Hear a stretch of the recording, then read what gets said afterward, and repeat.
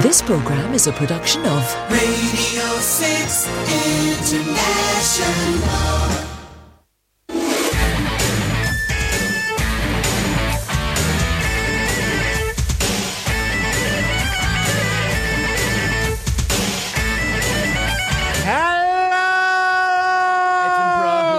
Yes. Hello, Edinburgh. At last. Right. Timing is right. You don't quite have the amount of power that we need. I think I've done quite a lot of power there, and I've done quite a lot of walking to get here. have. So let's not start the show on a low point. Let's start on a high point. I'm Ewan Spence. I'm John Jacob. I'm really excited today, and there's loads of power behind my voice. Lovely. So you've already been doing Fringe shows? No, I went to the International Festival concert in the Queen's Hall, which is quite a distance from here. I did do a test run last night. And it took me 25 minutes. It took me 23 minutes today. I'm quite sweaty. Just great. Leave it another 10 each. We'll do it in 4 minutes. Great. Lovely. This is your Edinburgh Festival Fringe radio show and podcast. It's almost like we've got to be careful because we've got a professional coming in later today. Yeah, professional walker. And he does speed walking as well. You can get lessons twice from him. Really? Yes. What, the same person? Yes, the same person. That same person that I'm really nervous about. Yeah. Also does walking for a Yeah. living. Did he get paid for that big walk? Yes, he did. Well, he wrote a book. Yeah, but did he get paid? But if you write a book and you're that sort of status, generally you get paid. That's that sort of status. That sort of status, yes.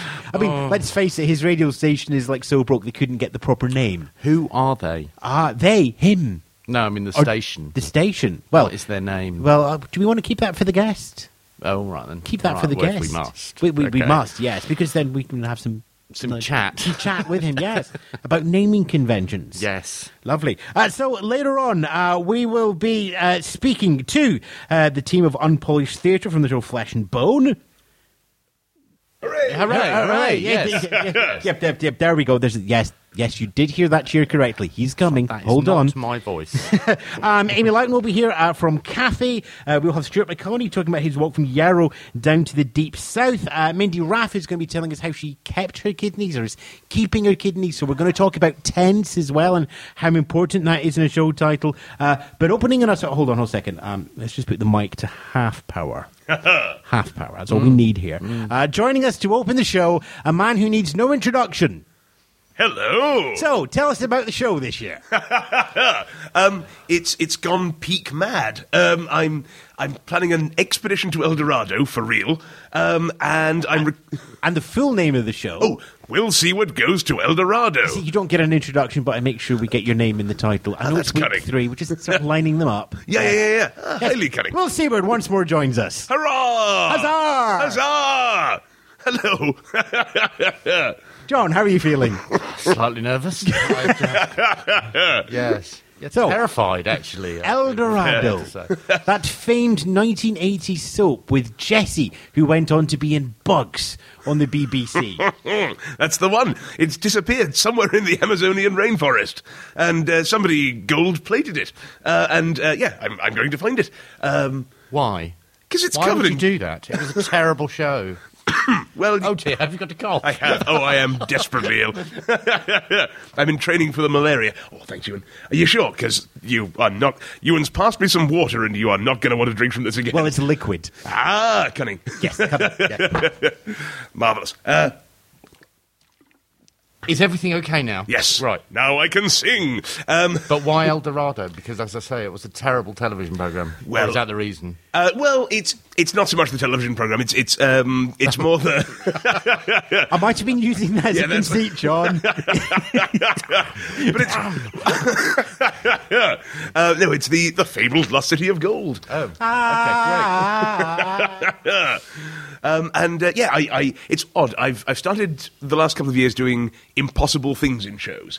And this time round, I set off trying to do an impossible thing and found that El Dorado probably actually does exist and is there for the taking. Is And it?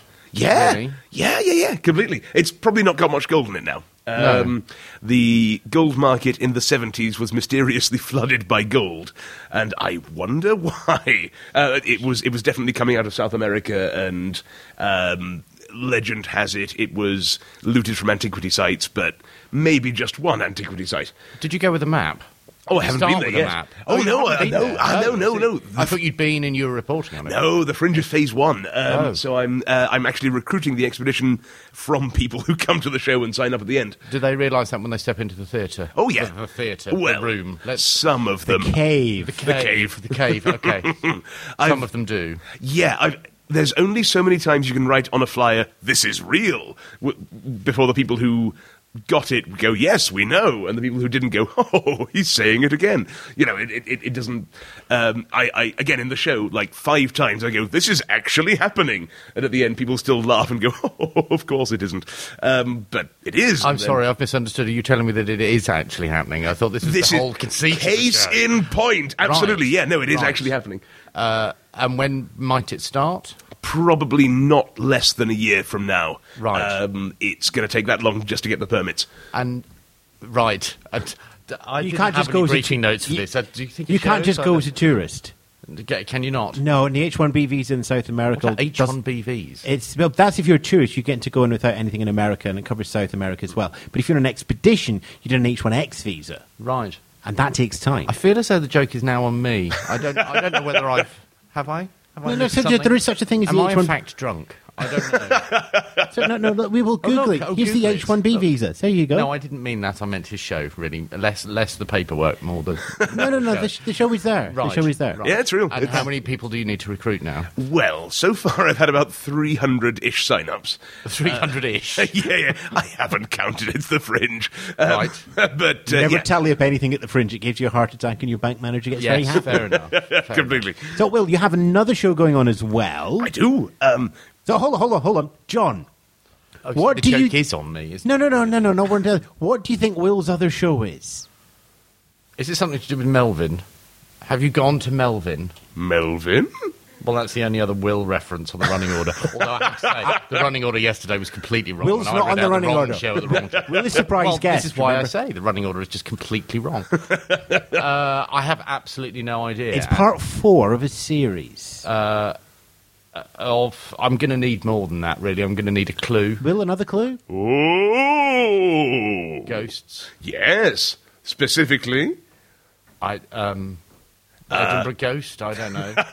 stories about ghosts. right. Okay, that's basically the title. But almost. Oh, very almost. nearly, yes. Why don't you just tell us the title? It's really, please. it's at midnight.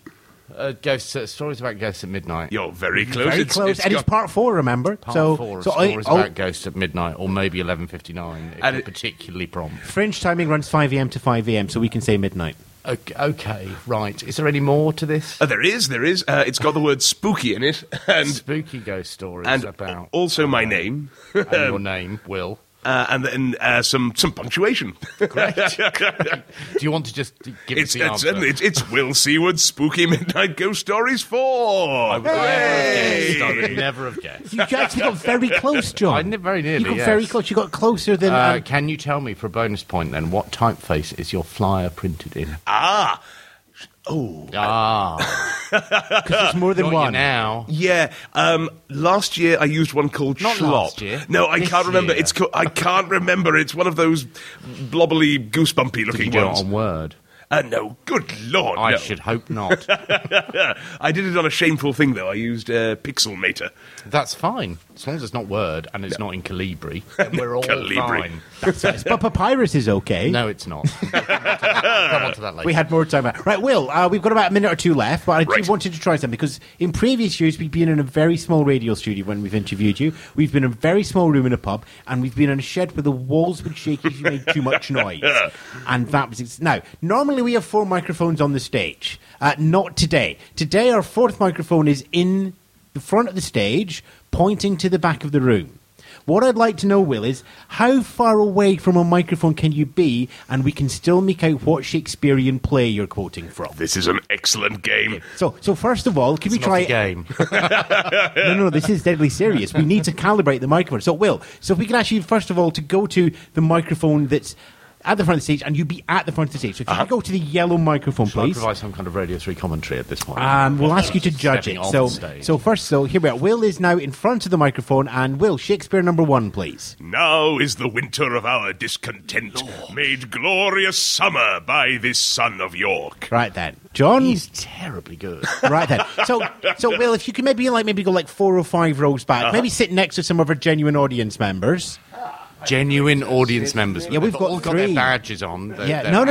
Genuine audience That person's third's got me an exclusive phone that's not on sale yet, so we're being nice to him. But the other 2, I'm not really sure about yet. Yes, Do you sit have next to the man who's looking particularly Yes. nervous. So Will's now 3 rows back into the auditorium. We're not going to change any of the microphone settings or anything. Will, Shakespeare number 2, please. Once more, unto the breach, dear friends, once more, or else close the wall up with our English dead. I would suggest that he's Yes. somewhat throwing his voice in order to I compensate. would, for yes, the but it's distance. still interesting. So Will, about 2/3 back now.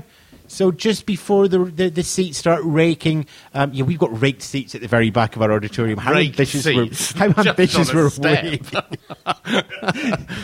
Right, Will. So Will's now 7 rows back. Shakespeare number 3, please, Will. To be or not to be, that is the question. Whether 'tis nobler in the mind to suffer the slings and arrows of outrageous fortune, or to take arms against a sea of troubles and by opposing end them. I'd really like to hear him do a stage whisper. Will, quickly, we have a request for a stage whisper can we have a from where stage you whisper? are. Right. Signor Antonio, any Thank- time and oft in the Rialto, you have rated me about my monies and my usances. Still I have borne it with a patient shrug, for sufferance is the badge of all our tribe. And now, Will, as far back as you can go. Right back under the lights, past the test rig, next to the bar, in that region where we cannot see because of the house lights. On the And street. Try it on the street. We've tried it on the street before, it works. So I just wanted to have it in the theatre environment. So, Will, We can't see you. can't see you. You might need to project a bit. So, carry on. The most obscure Shakespeare you've got for number 4, please. Oh, God, I'm running out. Shall I compare thee to a summer's day? Thou art more lovely and more temperate. Crude winds do shake the darling buds of May, and summer's lease is far too soon run out. Shakespeare. Yes, that's very good. Shakespeare. Lovely. Will, in a Yeah, loud, thank you. projecting voice, remind us when your shows are on. 3:30 in the afternoon and midnight. Will, and now a big way long goodbye as we fade the microphone down. Goodbye, Will. Bye. Bye. Bye. Bye. Don't trip up. Don't trip up. Will Seaward there, Go who, with the double show. Will Seaward goes to Eldorado, 3:30 Heroes at the Hive on Nidri Street, and also playing at midnight in the Will Seaward Spooky Midnight Ghost Stories IV, which I believe some people pronounce as 4, but what madness! What madness! People. Correct people pronounce it as 4. Yeah, it's only because he just puts himself onto an IV drip. That's why the IV is there. It's nothing to do with the look what you've just numbers done there. or anything. Yeah, it's Seamless link. Seamless sneak link. something in there at the very end. There we go. So the good news, John, is that Will hasn't scared away our next guest. No, well, I should hope not. She is, in a sense, committed to this project. Well, it's also the fact that Will's as far away as possible from the stage, and Mindy yet joins we can us still on the hear stage. him. And yes, we can still hear him, yes!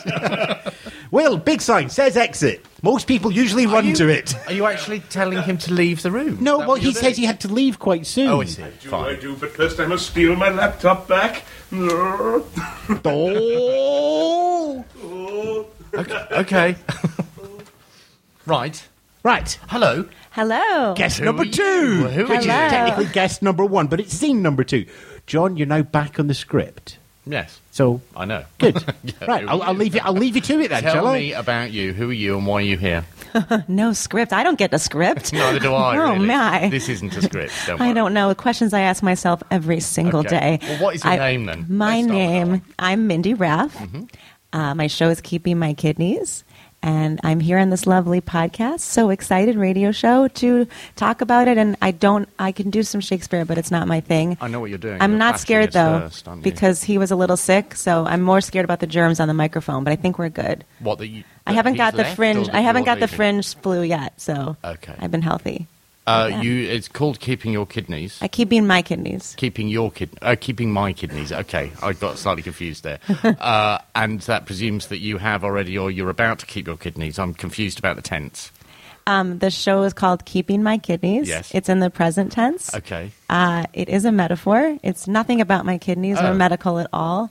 Great show title.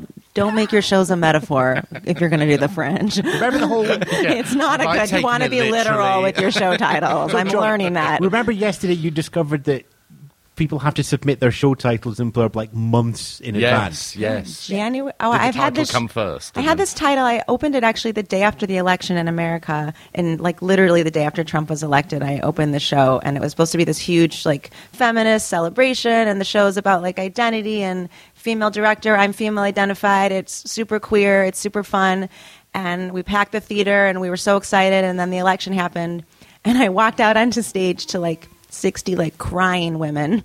But it was a wonderful night. It was comedy. We were out. We were proud. It was fun. And then I kind of kept the title because that's what it was. And then when I got here, I realized everyone thought it was medical. They thought it was about a kidney transplant. But it's a metaphor for a terrible way my mom described a sex thing to me. Now, we are a lunchtime radio show here, and I know. I'm not Howard Stern. I can say the word sex, though, right? You can't say the word Okay. sex. Basically, imagine you talking to Casey Kasem. Sure. Okay, you wouldn't describe those things to Casey Kasem. Well, that's why it's a metaphor, keeping my kidneys. I did not Yes. go into detail.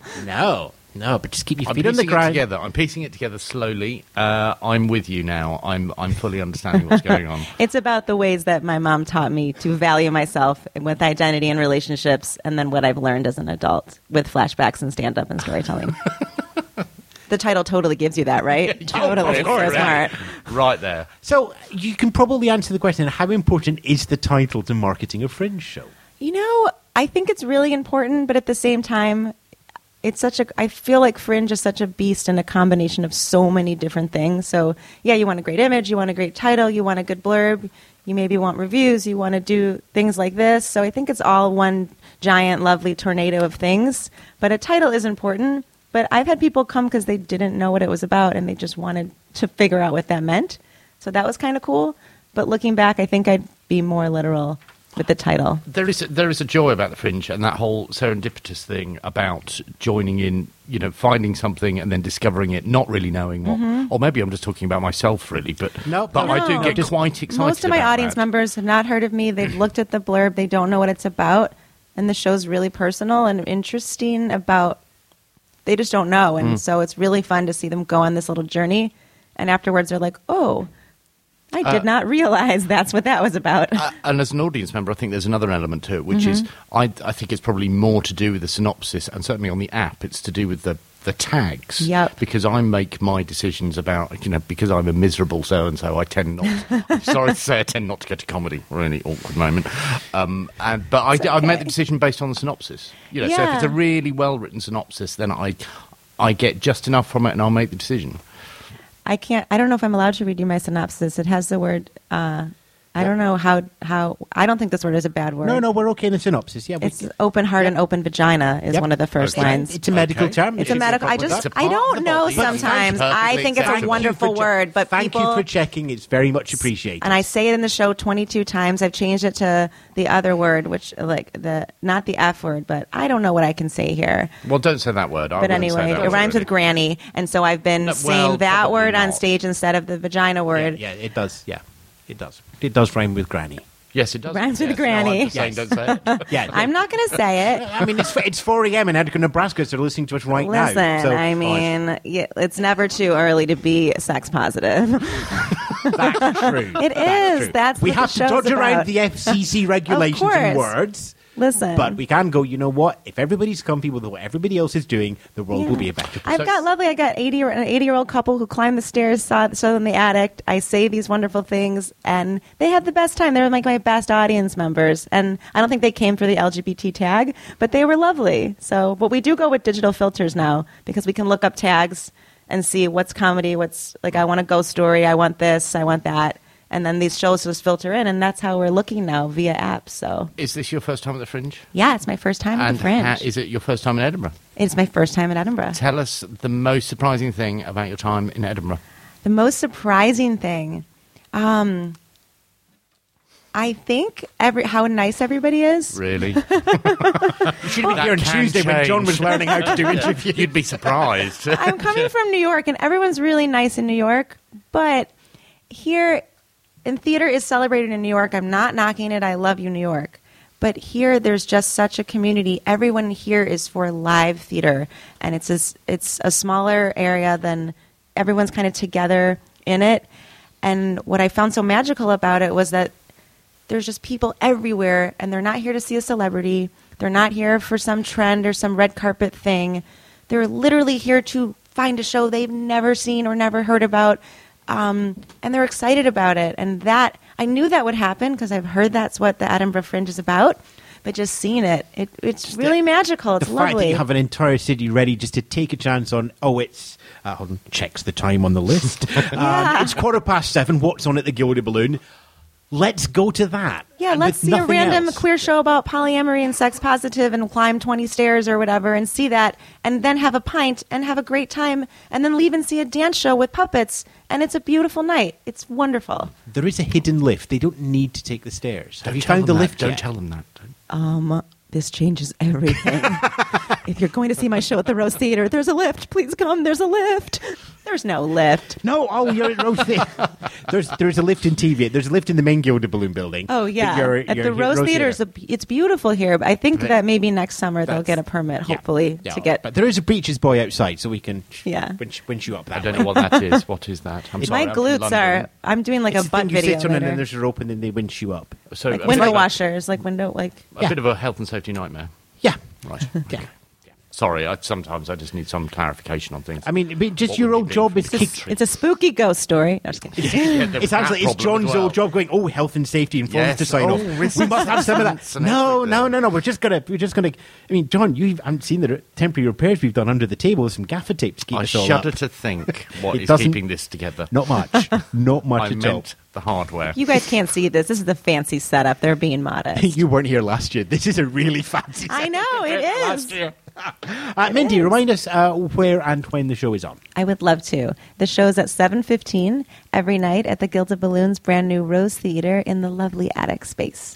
And obviously, you've got your own website and details on there. Is there more reading material for after the show if people want to find out more? Sure. If you want to find out more and maybe read or see or listen to some of the things I'm not allowed to say right now at this time for this audience, it's keepingmykidneys.com. And I'm Mindy Raff. That's RAF. And you can find me on social media and check it out and see for yourselves. Lovely. Mindy, one final question. Mm-hmm. You had the choice of chairs. Mm-hmm. You could have sat near the exit, or you could have sat close to John. Well, Why? you couldn't really, because there's no microphone there. The microphone moves, John. Okay. Oh, I'm just like... Was it just the fact that the microphone was there? I just like people. I wanted to be close to you guys. And how has that experience been? Really lovely. You guys are lovely. Has it? Yeah, really? I'm trying to say lovely more. How am I doing? Yes, I think you've said it a lot. And that's great. That's lovely.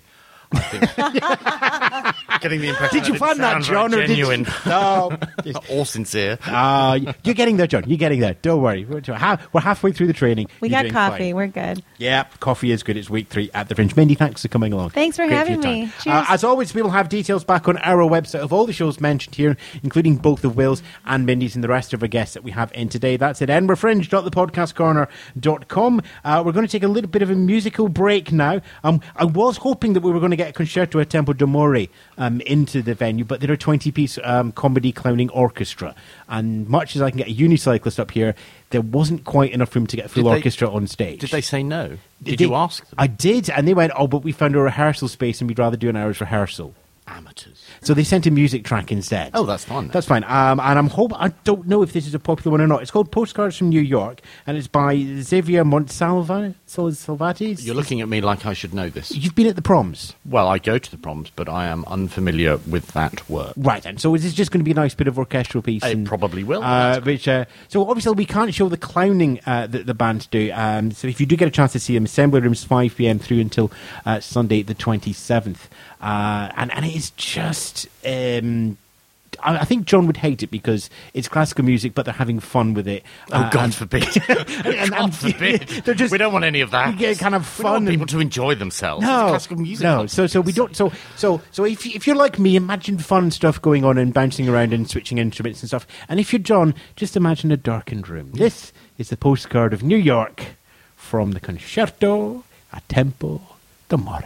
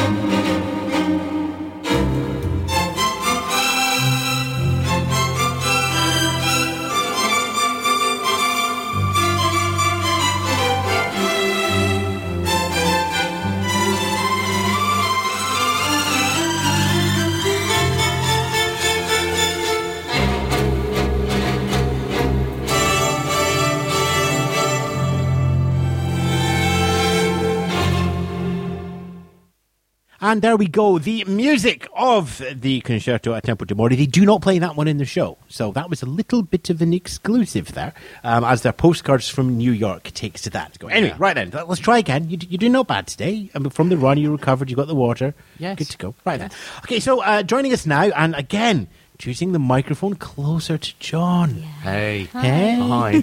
Hi, we have Amy Loughton from the show Cathy, which is playing up at the Pleasance 3:30 through until the 26th. Welcome to the show, Amy. Thank you. Now, the show Cathy actually has a long history in terms of narrative because it doesn't start with this show. It effectively starts back in the mid-60s with Ken Loach's Cathy Comes Home. Yeah, 50 years ago, him and Jeremy Sanford created Cathy Come Home.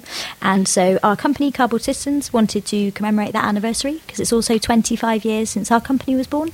And they work with homeless and ex-homeless in East London. So they were keen to have a look at that story of Cathy Come Home and what that would look like today, what's changed and what hasn't. Because this was a hugely influential piece of television at the time, because most of the time it was TV and the BBC was done as theatre. Everybody stood at 2/3 to the stage. It was two cameras as if they were the audience. Whereas it's Cathy Come Home, even though when we look at it nowadays, it looks incredibly staged. It was effectively reality TV in the 60s, and it was the first time that visual and accompanied with such a powerful story. So if we've got our younger listeners who might not be aware of it, it's sort of set the scene of what that meant to the fabric of society. It's a beautiful thing that they did. I think it's always been Ken Loach's way, which is to go into communities and to talk to people and to collect real testimonies. So you've got the film happening, or the television play, and then it mixes itself in with documentary footage of actual people living in the 60s at that time. And also it had a massive impact on our attitude towards homelessness and housing in Britain.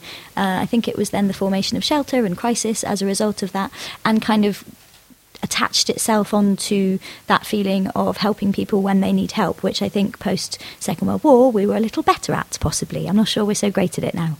I'm making an assumption, but actually with all of that sort of backstory with the film or the play, that somehow that's a bit of a legacy for a new play. That if you're a performer going on stage and knowing that you've got all of that behind you, is there pressure there? Yeah, you don't want to get it wrong, I think. What does wrong mean? Be respectful. Well, yeah, John, exactly. just listen back to this show. Yeah. In the context of your show, though, where people are paying to come. I think the thing that we're lucky with, we have a writer, Ali Taylor, who they commissioned, and he did exactly what Ken Loach and Jeremy Sanford did. He collected real-life interviews and testimonies, and to get it wrong would be to not tell that story truthfully. Because I think it happens a little bit with I, Daniel Blake, which Ken Loach did last year, which is the presumption that, that's not really exactly how it goes. That's slightly exaggerated for filmic effect or for storytelling. And the truth is, it's based on fact. It's a piece of fiction based entirely on a lot fact. of point, they had to hold back from some of the things that were on show, because then I, Daniel Blake would have felt too fanciful. Well, yeah. Even though those they things pulled out all happened. sorts. Yeah. So in terms of this, we should say it's not a remake of Cathy. It is using that as the inspiration, but using modern issues such as gentrification, forced relocation, spiralling costs, rent to buy, those sort of traps, effectively. We've toured it for quite a while, and we always wondered at the beginning if it was a bit too much of a London story, because people get priced out so quickly in London from their local areas. But we went all over the country, and it really isn't. I think it's something that's happening absolutely everywhere. Easily. People are pushed further and further away from their local communities if they can't afford to stay there, and working poor a lot of the time. What is it like to perform? It's amazing. It's absolutely brilliant. I just jump around doing 5 different characters with various silly voices. And how are you feeling at the end of it? I mean, it's a demanding piece, so it is. What is the emotion that you have at the end of it? Yeah, we do something slightly different. So at the end of the play, I'm exhausted, and Cathy herself, who plays Cathy Owen, who plays Cathy, she really does go through it. It's a fantastic journey. But then we do something called legislative theatre, which is once you finish the play, I have to chat to the audience, which is new, and have a conversation with them about what we can try to suggest as an audience, laws that they think could help change what it is that they've just seen. So is that part of inside the theatre, or does that have to be done outside in the local area? that happens inside the theatre. So it's part of the running time as well? It's all part of it. We've squished it right in there just at the end. But not in character? No, not in character.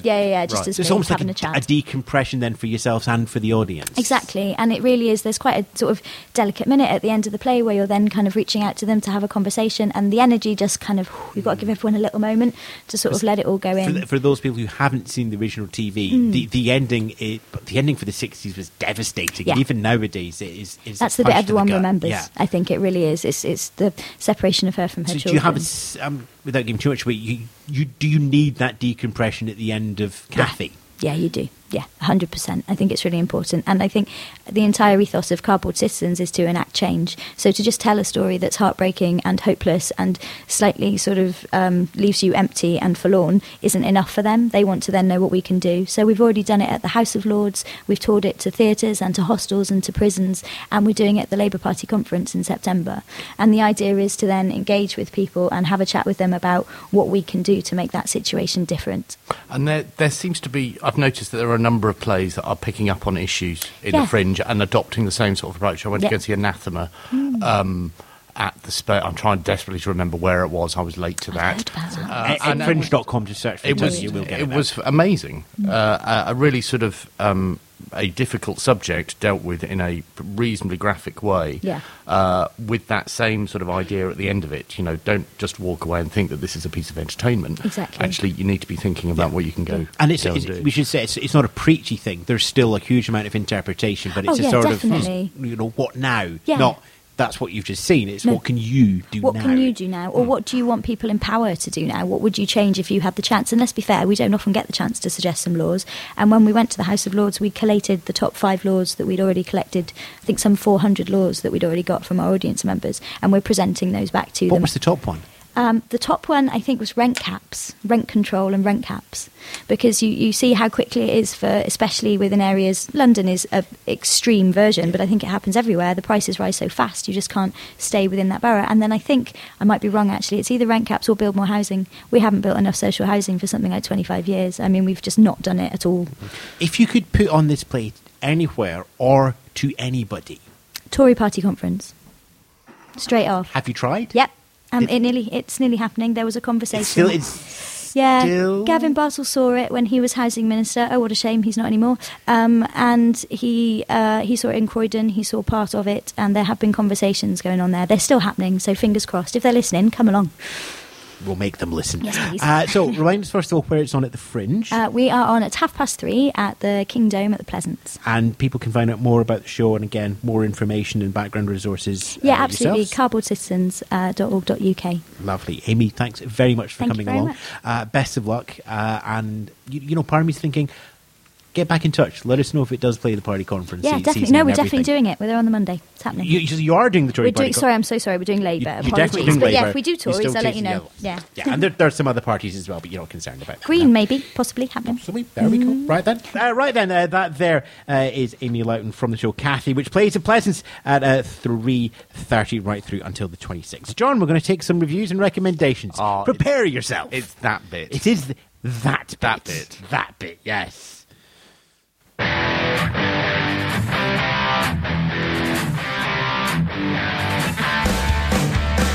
Yes, our reviews and recommendations is always brought to you from some of the great reviewing sites that are out there on the internet. Looking over at the Edinburgh Festival Fringe Guru, collate everything together into a handy application for you, which you can download by visiting ifringe.com from any smartphone, and it will sort out the application and download the right thing for you. They can collate all the reviews from all the websites and publications and tell us the most popular show, the best reviewed show over the last 24 hours, with the rules of Ian Messenger in play, which, John, are hot brown honey. No hesitation. No hesitation, sorry. No deviation for repetition. I'm so sorry. you're a little bit ahead of time there. Just Thanks for trying to make up time, but you've actually lost us 20 seconds. No, there was just a moment where I was thinking I wasn't listening to Ewan, so I don't actually know what's going on.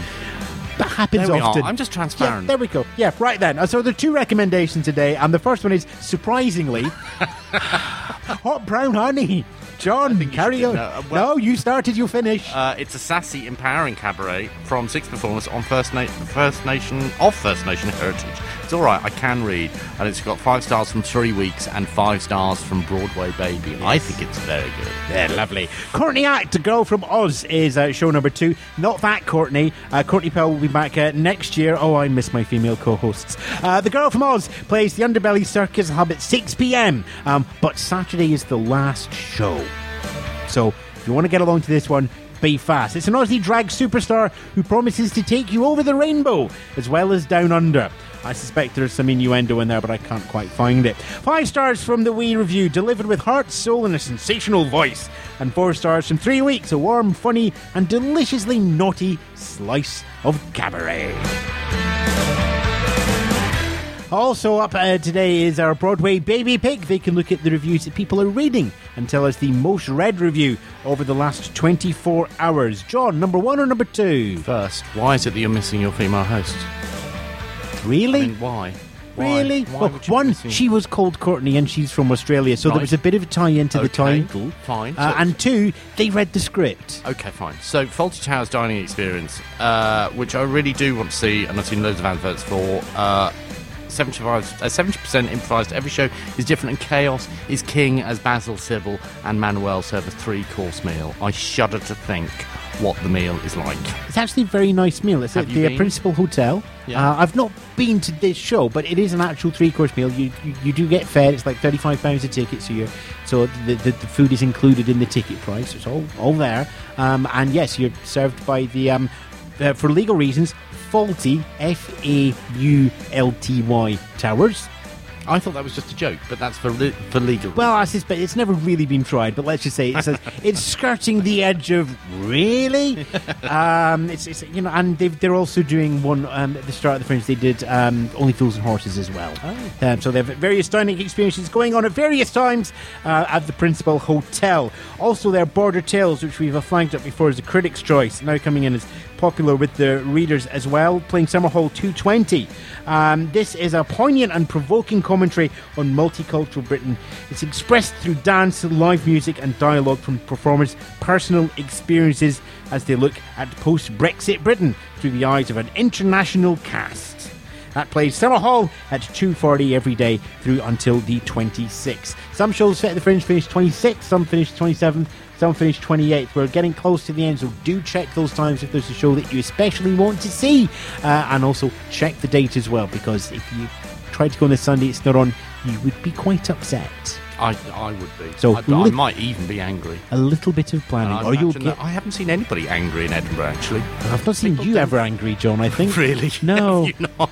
Oh, it wouldn't take very much. Oh, cool. We've got about 20 minutes to find out then, have we? Right. That's your reviews and recommendations, as always. Links to all those back on the website, edinburghfringe.thepodcastcorner.com.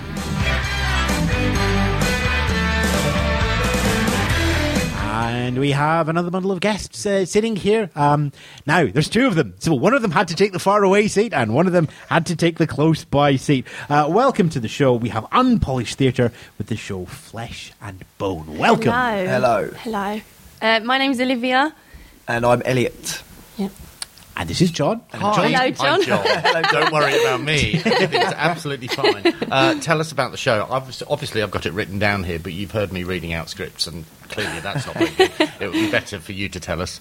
Do you want to say it or shall I? Okay. It's all very polite on stage. Okay, so it's about 5 gritty residents of an East London tower block that is due for demolition. And their stories are told on stage, and we've been kind of coined, I guess, as Shakespeare meets Guy Ritchie, which is kind of cool. So when did you write them? When did you write this? When did you first come up with the piece?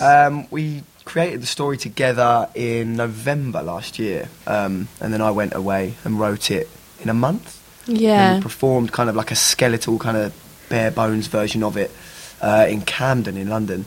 And then we went back, we recast a few people, and we've changed it and developed it, and done it again.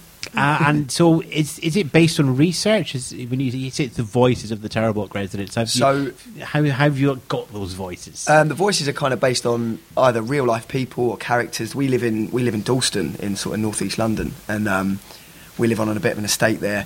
And a lot of the characters came from that. And one of the characters is kind of loosely based on my granddad. My granddad's a bit of an old sort of geezer. So do you get to play your granddad? No, I don't, unfortunately. I'm a bit too young. But my granddad's sort of in it. The character's a lot sleazier than my granddad. But that you know?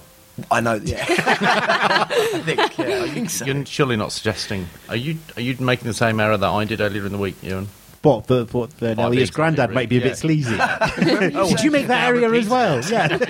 You've now repeated. Everybody has different faces, you know. He might have a secret greyhound job on the side and just go to the dogs up at Waltham. Well, not Waltham's still anyway. What motivated you to write it? What was the moment that made you go, no, this is the thing? We were in a production of Stephen Burkoff's East at the beginning of last year, and we fell in love with the style, and it was an amateur production. and we kind of got a lot of say in the directing of it.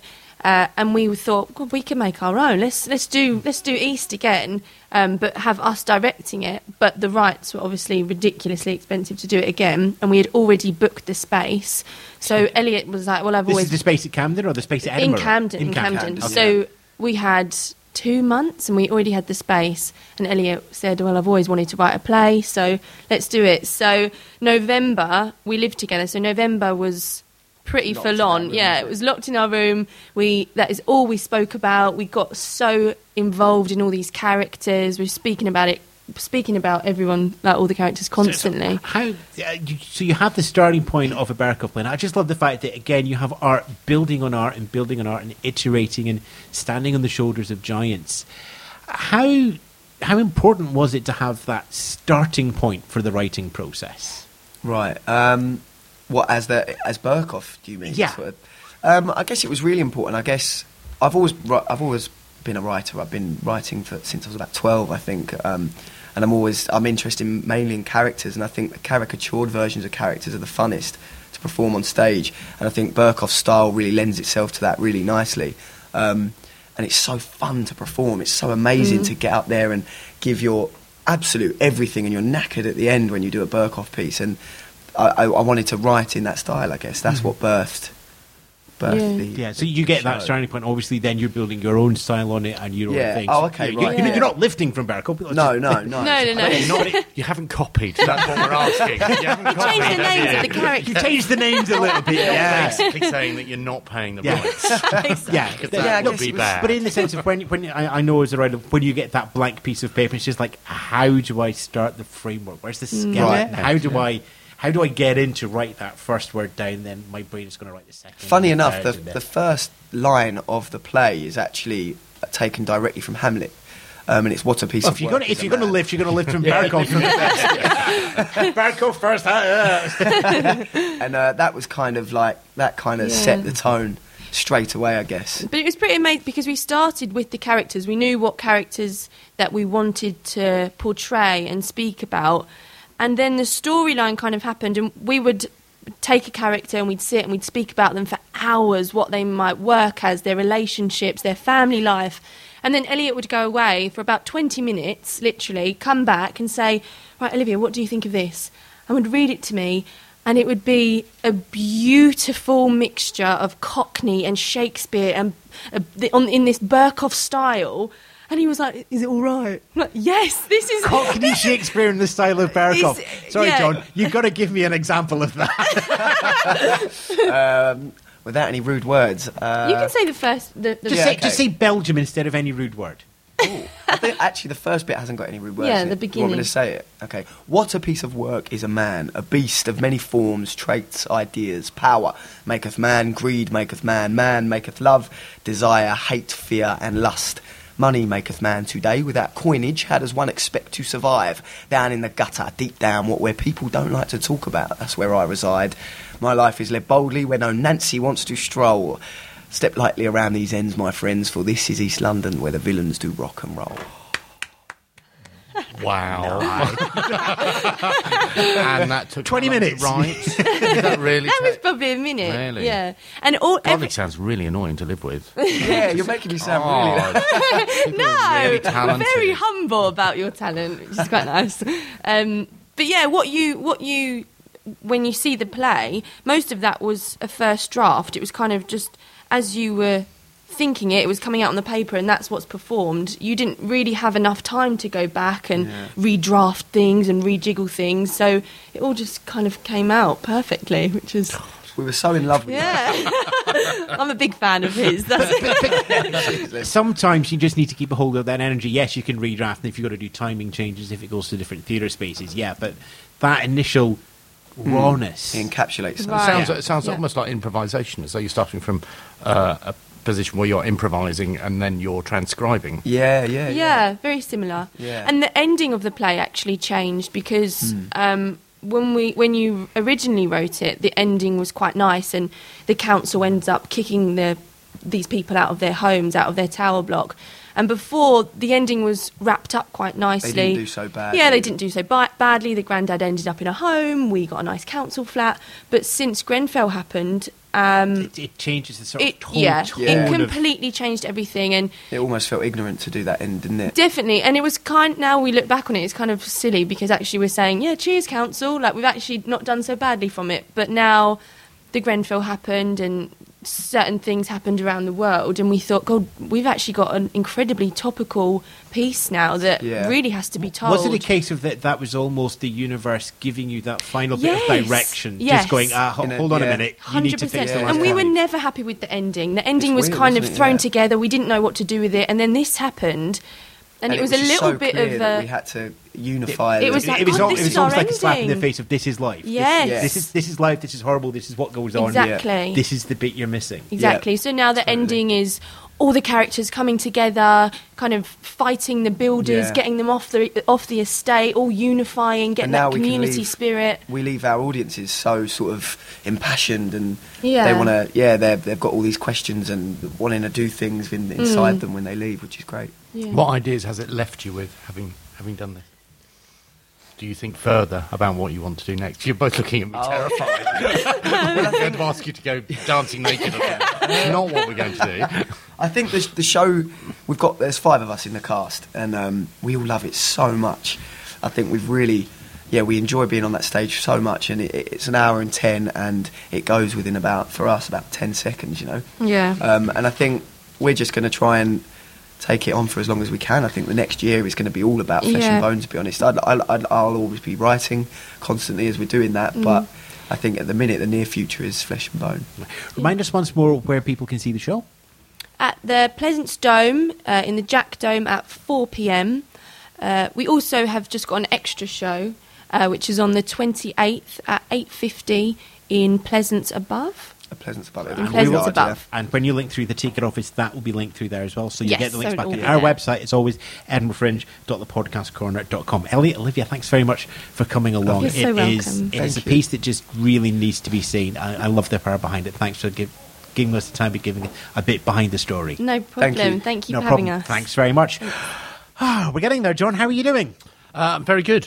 I'm very good, thank you very much. Lovely. So what do you got lined up for the rest of the day? I have 2 shows. I knew you were going to ask me this, and now I can't remember what they are. One of them is Brutal Cessation.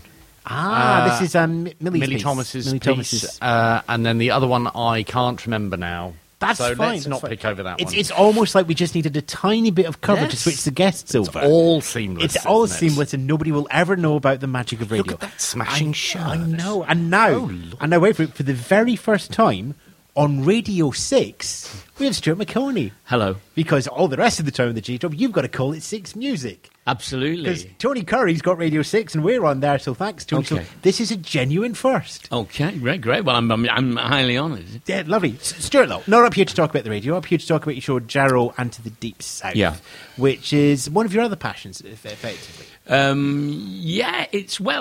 primarily what I think of myself as a writer. It's a show based around a new book. It's just out. And, I've fallen into this crazy business of radio, really, but primarily I think of myself as a writer.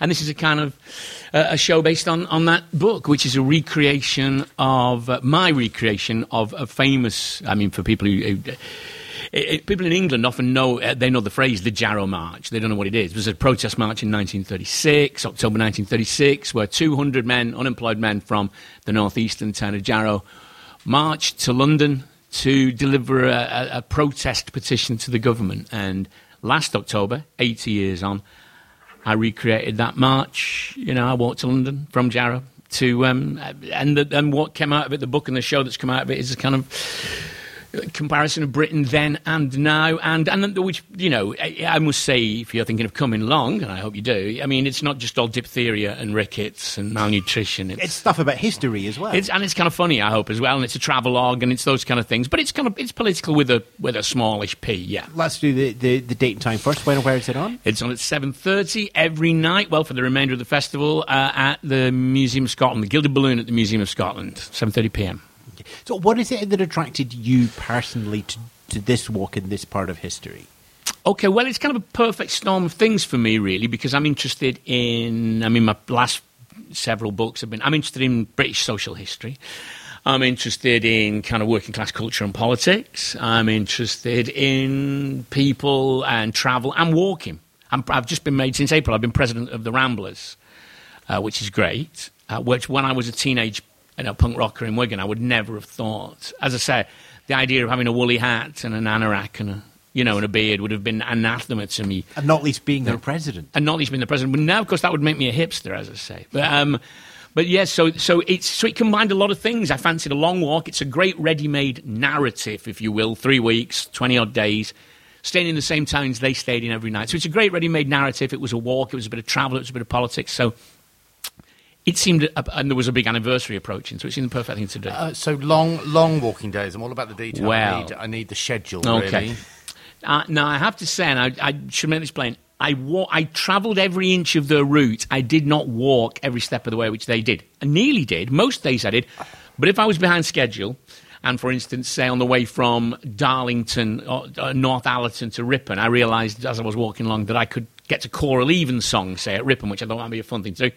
I'd jump on a bus. You were pragmatic. If a bus was coming along, I'd jump on it. But I didn't. I travelled every step of the route. I stayed in all the places they stayed. And quite a few of the days, I walked the whole stages. But some of the longer days are 22 miles, So I didn't want to just end up, for the purposes of the book, it would have been pointless just fetching up in a town just in order to collapse into bed. And I wanted to go out and see things and talk to people. So sometimes, I admit, I let the bus take the strain for a few miles, yeah. What was your perception of the journey when you started, and how did that change? I hear 300 miles, yeah, and I hear walking and think, oh God, yeah. Did that perception change? I would not advise anyone to book a summer holiday of this walk because, if you're thinking of doing the West Highland Way or the Cotswolds Way, do that. Because a lot of this walk was walking ankle deep in Red Bull cans in the grass verges of arterial roads. It wasn't pleasant. But it was fascinating. It was fascinating to see just things how the landscape changes and how the house prices change and, those kind of things. And you get certain constants. We are now a land of vaping shops, tattoo parlours, pulled pork, salted caramel.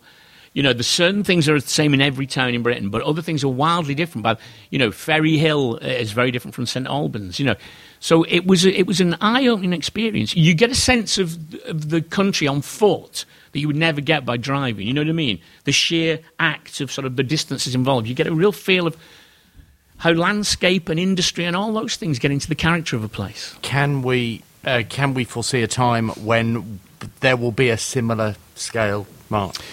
Well, one of the reasons I did it is because last October, marches were kind of back in fashion. There were a lot of, Jeremy Corbyn was having these mass rallies, and marches and demonstrations seem to be back in fashion. And that's one of the reasons I wanted to do the walk, because whether they're of any use or not is a moot point. I think it was a debatable point. The Jarrow marches themselves said after they'd done the march, it didn't make a heap of the difference. It was pointless. And I kind of tend to think they're pointless. That's a very dispiriting thing to say, but I kind of think, the suffragettes succeeded where the Jarrow marches didn't, because the suffragettes, don't want to advocate violence, but they threw bricks through windows. The Jarrow marchers marched along and held some placards and didn't really get anything. There is something terribly uplifting about the idea of it, though, especially now. Exactly. And this is what my show and book is kind of about. It's a romantic idea. It's a very empowering and romantic idea. And even if it didn't literally solve anything, it has become a bit of the sort of romantic mythology of Britain, I think, in a way. And it's like a million people said they saw the Sex Pistols at the Lesser Free Trade Hall in Manchester in 1976. Everybody in the northeast of England says their granddad was on the Jarrow March, So how do you take the book and then translate that into the show at the Fringe? The book is more, obviously, the book is, there's a lot more of the book. Yeah. And it's out now on Amazon? And it's out now in all good bookshops now. And some bad ones. Long Road from Jarrow. Yeah, absolutely. It's out now. The show, by definition, I wanted to make it a bit more sort of light-hearted and entertaining. Because, the book's, I hope, entertaining, but it's... You can take your time. Well, exactly. And I've got an hour on stage. So the show comprises quite a lot of the pictures I took on my phone during the trip. So it's kind of PowerPoint, there's slides, there's pictures of me in all the various places. I bring in some of the other things I'm interested in as well, pop music, politics and stuff like that. But essentially it follows the same narrative thread as the book, but it isn't, it's a light-hearted distillation of the book, shall we say. Did you enjoy the process? Of writing or walking? Both. Yes, I did. I enjoyed the process of walking very much. It was like an adventure, really. You know, I took a month off the radio show and I did it. And by the time I got to St Albans, I started to think I want to go home now. I've had enough of this. I hear a lot of people say that. About St Albans. Yes. Oh, it's St Albans. Yeah, absolutely. Yeah. But I did, but only by the sort of penultimate day, really. And then I had this amazing last day where I wanted to succeed, spoiler alert, I wanted to succeed where the Jarrow marches didn't and get seen by an MP in the Houses of Parliament. So I put out on Twitter, I used a lot of social media on the trip. I put out on Twitter, any MPs out there want to meet me? And a lovely MP called Tracy Brabin did, and I get to go to the Houses of Parliament. So that last day was very triumphant. But yeah, by and large, it was all good fun. Good. Remind us once more where people can come and see the show. You can see it at 7:30pm till the 28th at the Museum of Scotland, the Gilded Balloon at the Museum of Scotland, the auditorium there at the back of the museum. Lovely. And details about the book and everything will be on your website and such like? You can find me on Twitter, find me on social media. It's called Long Road from Jarrow. It's an absolute, you'll laugh, you'll cry, your life will be changed. Lovely. And you're back on the airwaves? Next Monday. There we go. And that's on iPlayer Around the World and iPlayer Radio and usual stuff. Stuart Maconie, thanks for coming along. Thank you. Stuart Maconie there. Quickly run back down again as the music runs out. Unpolished Theatre and Amy Loughton and Mindy Raff and Will Seaward and John Jacob. Yes. Good, John? Yes, I think it's gone very well. Cool. Excellent. Well done, everybody. Say goodbye and ta-ra for now. Bye. And ta-ra for now. Ta-ra for now. Lovely. A Radio 6 international production from Scotland. Copyright 2017.